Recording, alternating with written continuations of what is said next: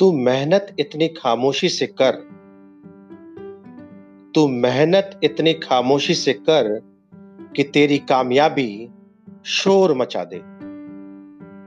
नमस्कार इंडिया, मैं नवीन आपका एक बार फिर से स्वागत करता हूं आपके अपने पॉडकास्ट प्लेटफॉर्म पर, जिसका नाम है बाउंस बैक।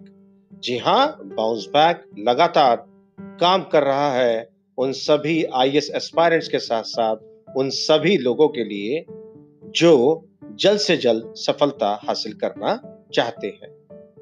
तो आइए शुरुआत करते हैं आज के एपिसोड की।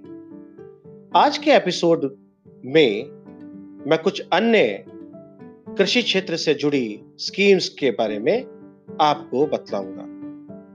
कल मैंने एक स्कीम के साथ अपने प्रोग्राम का समापन किया था। वो स्कीम थी परंपरागत कृषि विकास योजना। जी हां, परंपरागत कृषि विकास योजना ऑर्गेनिक फार्मिंग को प्रमोट करने के लिए लागू की गई थी। ऑर्गेनिक फार्मिंग के बहुत सारे फायदे हैं। जैसे कि मैंने कल के एपिसोड में जिक्र किया था कि ऑर्गेनिक फार्मिंग के चलते किसान की प्रोडक्शन कॉस्ट कम हो जाती है। एक आंकड़ों के अनुसार किसान की प्रोडक्शन कॉस्ट में 20% की कमी हो जाएगी अगर वो ऑर्गेनिक फार्मिंग करता है। अगर प्रोडक्शन कॉस्ट कम हो जाएगी तो किसान का प्रॉफिट बढ़ जाएगा, और किसान का प्रॉफिट बढ़ जाएगा तो उसकी आय बढ़ जाएगी, जिससे जो सरकार का लक्ष्य है, केंद्र सरकार का जो लक्ष्य है 2022 तक किसान की आय को दोगुना करने का, उसे प्राप्त किया जा सकेगा। ऑर्गेनिक फार्मिंग में हमें पता है हम केमिकल फर्टिलाइजर का इस्तेमाल नहीं करते। केमिकल फर्टिलाइजर की जगह हम इस्तेमाल करते हैं नीम कोटेड यूरिया का और कई अन्य जैविक उत्पादों का। ऑर्गेनिक फार्मिंग की संभावनाएं ट्राइबल एरियाज में, रेन फेड एरियाज में, माउंटेनियस एरियाज में और रिमोट एरियाज में भी बढ़ाई जा सकती हैं। इससे वहां के लोगों के जीवन में भी कायापलट हो सकेगा। ऑर्गेनिक फार्मिंग के चलते जो कृषि उत्पाद मिलते हैं वो लोगों के स्वास्थ्य के लिए भी काफी बेहतरीन होते हैं। भारत में सिक्किम पहला ऑर्गेनिक स्टेट है। जी हां, Sikkim is the first organic state of India. आज जो मैं नई स्कीम्स के बारे में बतलाने जा रहा हूं, उसमें मैं बात करूंगा mission organic value chain development for north eastern region की। जी हां, MOVCDNER, जिसे जनवरी 2016 में एक सेंट्रल सेक्टर स्कीम के रूप में लागू किया गया था। जैसे कि नाम से ही पता चलता है, यह ऑर्गेनिक फार्मिंग से जुड़े जो उत्पाद होंगे उनके वैल्यू चेन को डेवलप करने का काम इस योजना के तहत नॉर्थ ईस्टर्न रीजन में किया जाएगा। एक और अन्य स्कीम का जिक्र मैं आज के एपिसोड में करना चाहूंगा, और वो स्कीम है mission for integrated development of horticulture. जी हां, MIDH। MIDH वर्ष 2014 में एक सेंट्रली स्पॉन्सर्ड स्कीम के रूप में लागू की गई। यह स्कीम एक अम्ब्रेला स्कीम का भाग है, और उस अम्ब्रेला स्कीम का नाम है ग्रीन रेवोल्यूशन कृष्णो उन्नति योजना। जी हां, mission for integrated development of horticulture MIDH is a part of the umbrella scheme Green Revolution Krishnonnati Yojana in agriculture sector. It is a centrally sponsored scheme for the holistic growth of the horticulture sector, covering fruits, vegetables, root and tuber crops, mushrooms, spices, flowers, aromatic plants, coconut, cashew nut, cocoa and bamboo. जी हाँ, एक संपूर्ण समृद्धि को लेकर चल रही है ये स्कीम। बागवानी क्षेत्र से जुड़ी जितनी भी फसलें हैं, जिन फसलों का मैंने जिक्र किया है, उन सभी के संपूर्ण समृद्धि को लेकर यह स्कीम चल रही है। This scheme also provides technical advice and administrative support to state governments or state horticulture missions for the saffron mission and other horticulture related activities under राष्ट्रीय कृषि विकास योजना।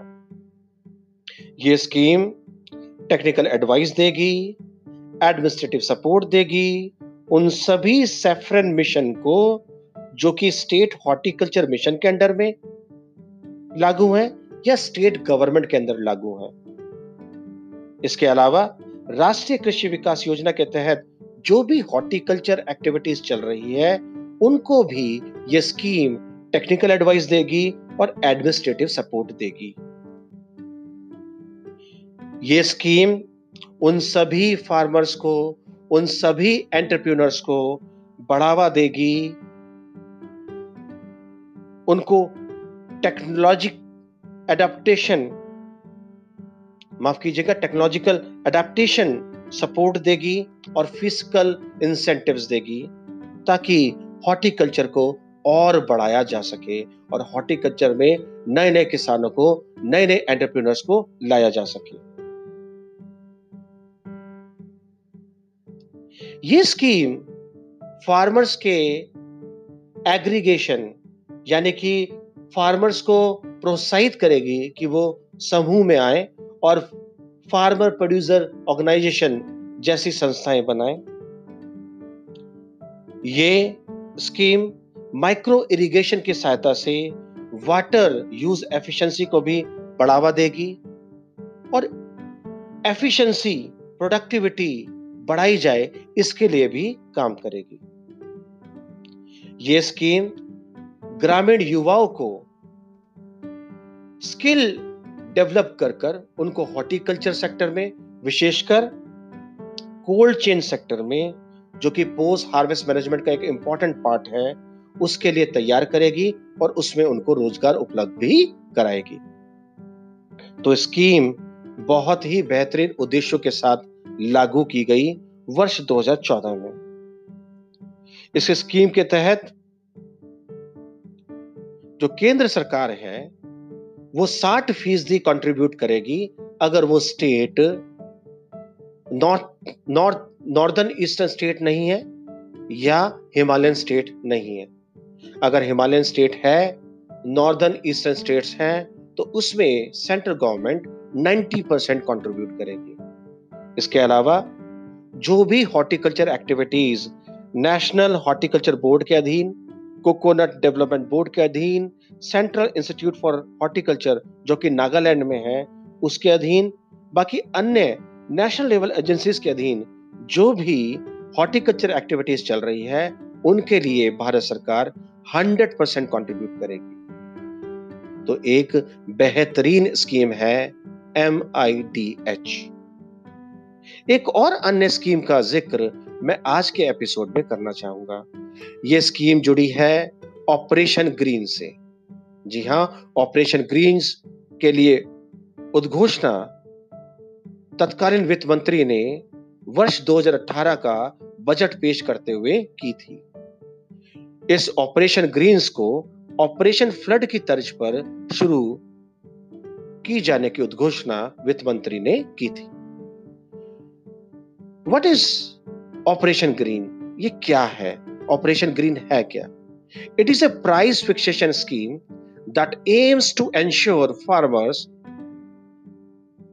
Are given the right price for their produce.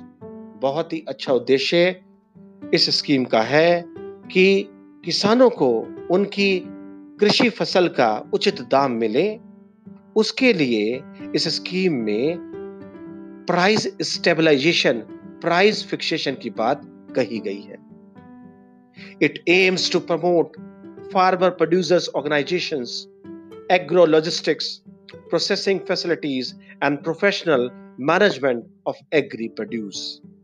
जी हाँ, इस scheme के तहत farmer producers organisations को बढ़ावा दिया जाएगा, एग्री लॉजिस्टिक्स के लिए काम किया जाएगा, प्रोसेसिंग फैसिलिटीज को बेहतर किया जाएगा और एग्री प्रोड्यूस का जो मैनेजमेंट है उसमें प्रोफेशनलिज्म बढ़ाया जाएगा इस स्कीम के जरिए। It focuses on organised market of tomatoes, onions and potatoes, जिनको आप टॉप वेजिटेबल्स भी कहते हैं, by connecting farmers with consumers.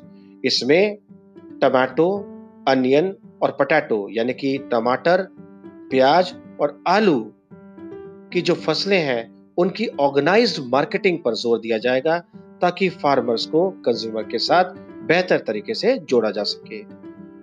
State agriculture and other marketing federations, farmer producer organisations, cooperatives, companies, self-help groups, food processor units can avail the financial assistance under it. इस scheme के तहत state agriculture federation या जो other marketing federation है, farmer producer organisations हैं, cooperatives हैं, companies हैं, self help groups हैं और फूड प्रोसेसिंग यूनिट्स हैं, उनको वित्त सहायता भी दी जा सकती है। To help in the structural and infrastructure part of the scheme, Agricultural Market Committee promoted markets will be connected to the ENAM platform. इस स्कीम के तहत जो इंफ्रास्ट्रक्चर डेवलप किया जाएगा, जो स्ट्रक्चर डेवलप किया जाएगा, उसके लिए वकालत की गई है कि एपीएमसी मार्केट को ENAM प्लेटफॉर्म से जोड़ने को बढ़ावा देगी। ENAM, एपीएमसी, इनके बारे में मैं अपने पिछले एपिसोड्स में आपको बतला चुका हूं। ये स्कीम दो स्ट्रैटेजीज पर काम करेगी। एक है प्राइस स्टेबलाइजेशन मेजर्स, जो कि शॉर्ट टर्म है, कम समय में लागू हो जाएगा, और एक है integrated value chain development project, जो कि लॉन्ग टर्म में लागू होगा, क्योंकि समय लगेगा, फैसिलिटीज डेवलप करने में समय लगता है। जो प्राइस स्टेबलाइजेशन मेजर है उसके लिए नेफेड को यानी कि national agriculture cooperative marketing federation of India को एक नोडल एजेंसी बनाया गया है। इसके अलावा ministry of food processing industry किसानों को 50% सब्सिडी भी देगी अगर वो अपनी कृषि फसल को प्रोडक्शन सेंटर से स्टोरेज तक पहुंचाने के लिए जो ट्रांसपोर्ट व्यवस्था करते हैं उसमें 50% सब्सिडी उनको दी जाएगी। उनको 50% सब्सिडी उन सब स्टोरेज फैसिलिटीज के लिए भी मिलेगी जो कि एप्रोप्रिएट है टमाटो, अनियन और पोटैटो की क्रॉप्स के लिए, अगर वो हायर करते हैं उन एप्रोप्रिएट स्टोरेज फैसिलिटीज को, तो उसके लिए भी उनको 50% सब्सिडीज मिलेंगी।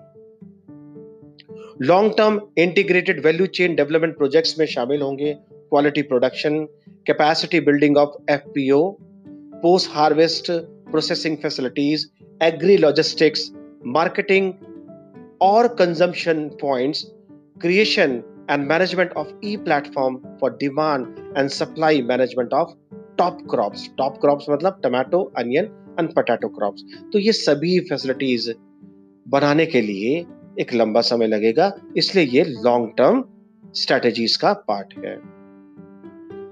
एक बहुत ही इंपॉर्टेंट ऑब्जेक्टिव्स का मैं जिक्र करना चाहूंगा इस स्कीम से जो जुड़ा हुआ है, वो है setting up of a market intelligence network to collect real time data on demand and supply and price of top crops. जी हाँ, बहुत महत्वपूर्ण ऑब्जेक्टिव है। प्याज, टमाटर और आलू की फसलों की रियल टाइम आंकड़े जुटाए जाएंगे, जिससे कि उनकी कीमत का पता लगाया जा सके, उनकी मांग कैसी हो रही है, उनकी पूर्ति कैसे की जा रही है, उसका पता लगाया जा सके। इसके लिए एक मार्केट इंटेलिजेंस नेटवर्क बनाया जाएगा जो कि वास्तविक आंकड़े जुटाएगा। ये मार्केट इंटेलिजेंस नेटवर्क मैं चाहता हूं कि और भी फसलों के लिए इस्तेमाल किया जाए। बहुत ही बेहतरीन कदम है। तो उम्मीद की जा रही है कि ऑपरेशन ग्रीन भी ऑपरेशन फ्लड की तर्ज पर भारत में एग्रीकल्चर सेक्टर में कायापलट जरूर करेगा और किसान की आय को 2022 तक दोगुना करने का जो लक्ष्य भारत सरकार ने बनाया है उसको जरूर हासिल करेगा। ये रही आज के एपिसोड की बातें। मैं कल भी कुछ नई बातों के साथ आपके समक्ष हाजिर होऊंगा। तब तक के लिए मुझे आज्ञा दीजिए। जय हिंद, जय भारत।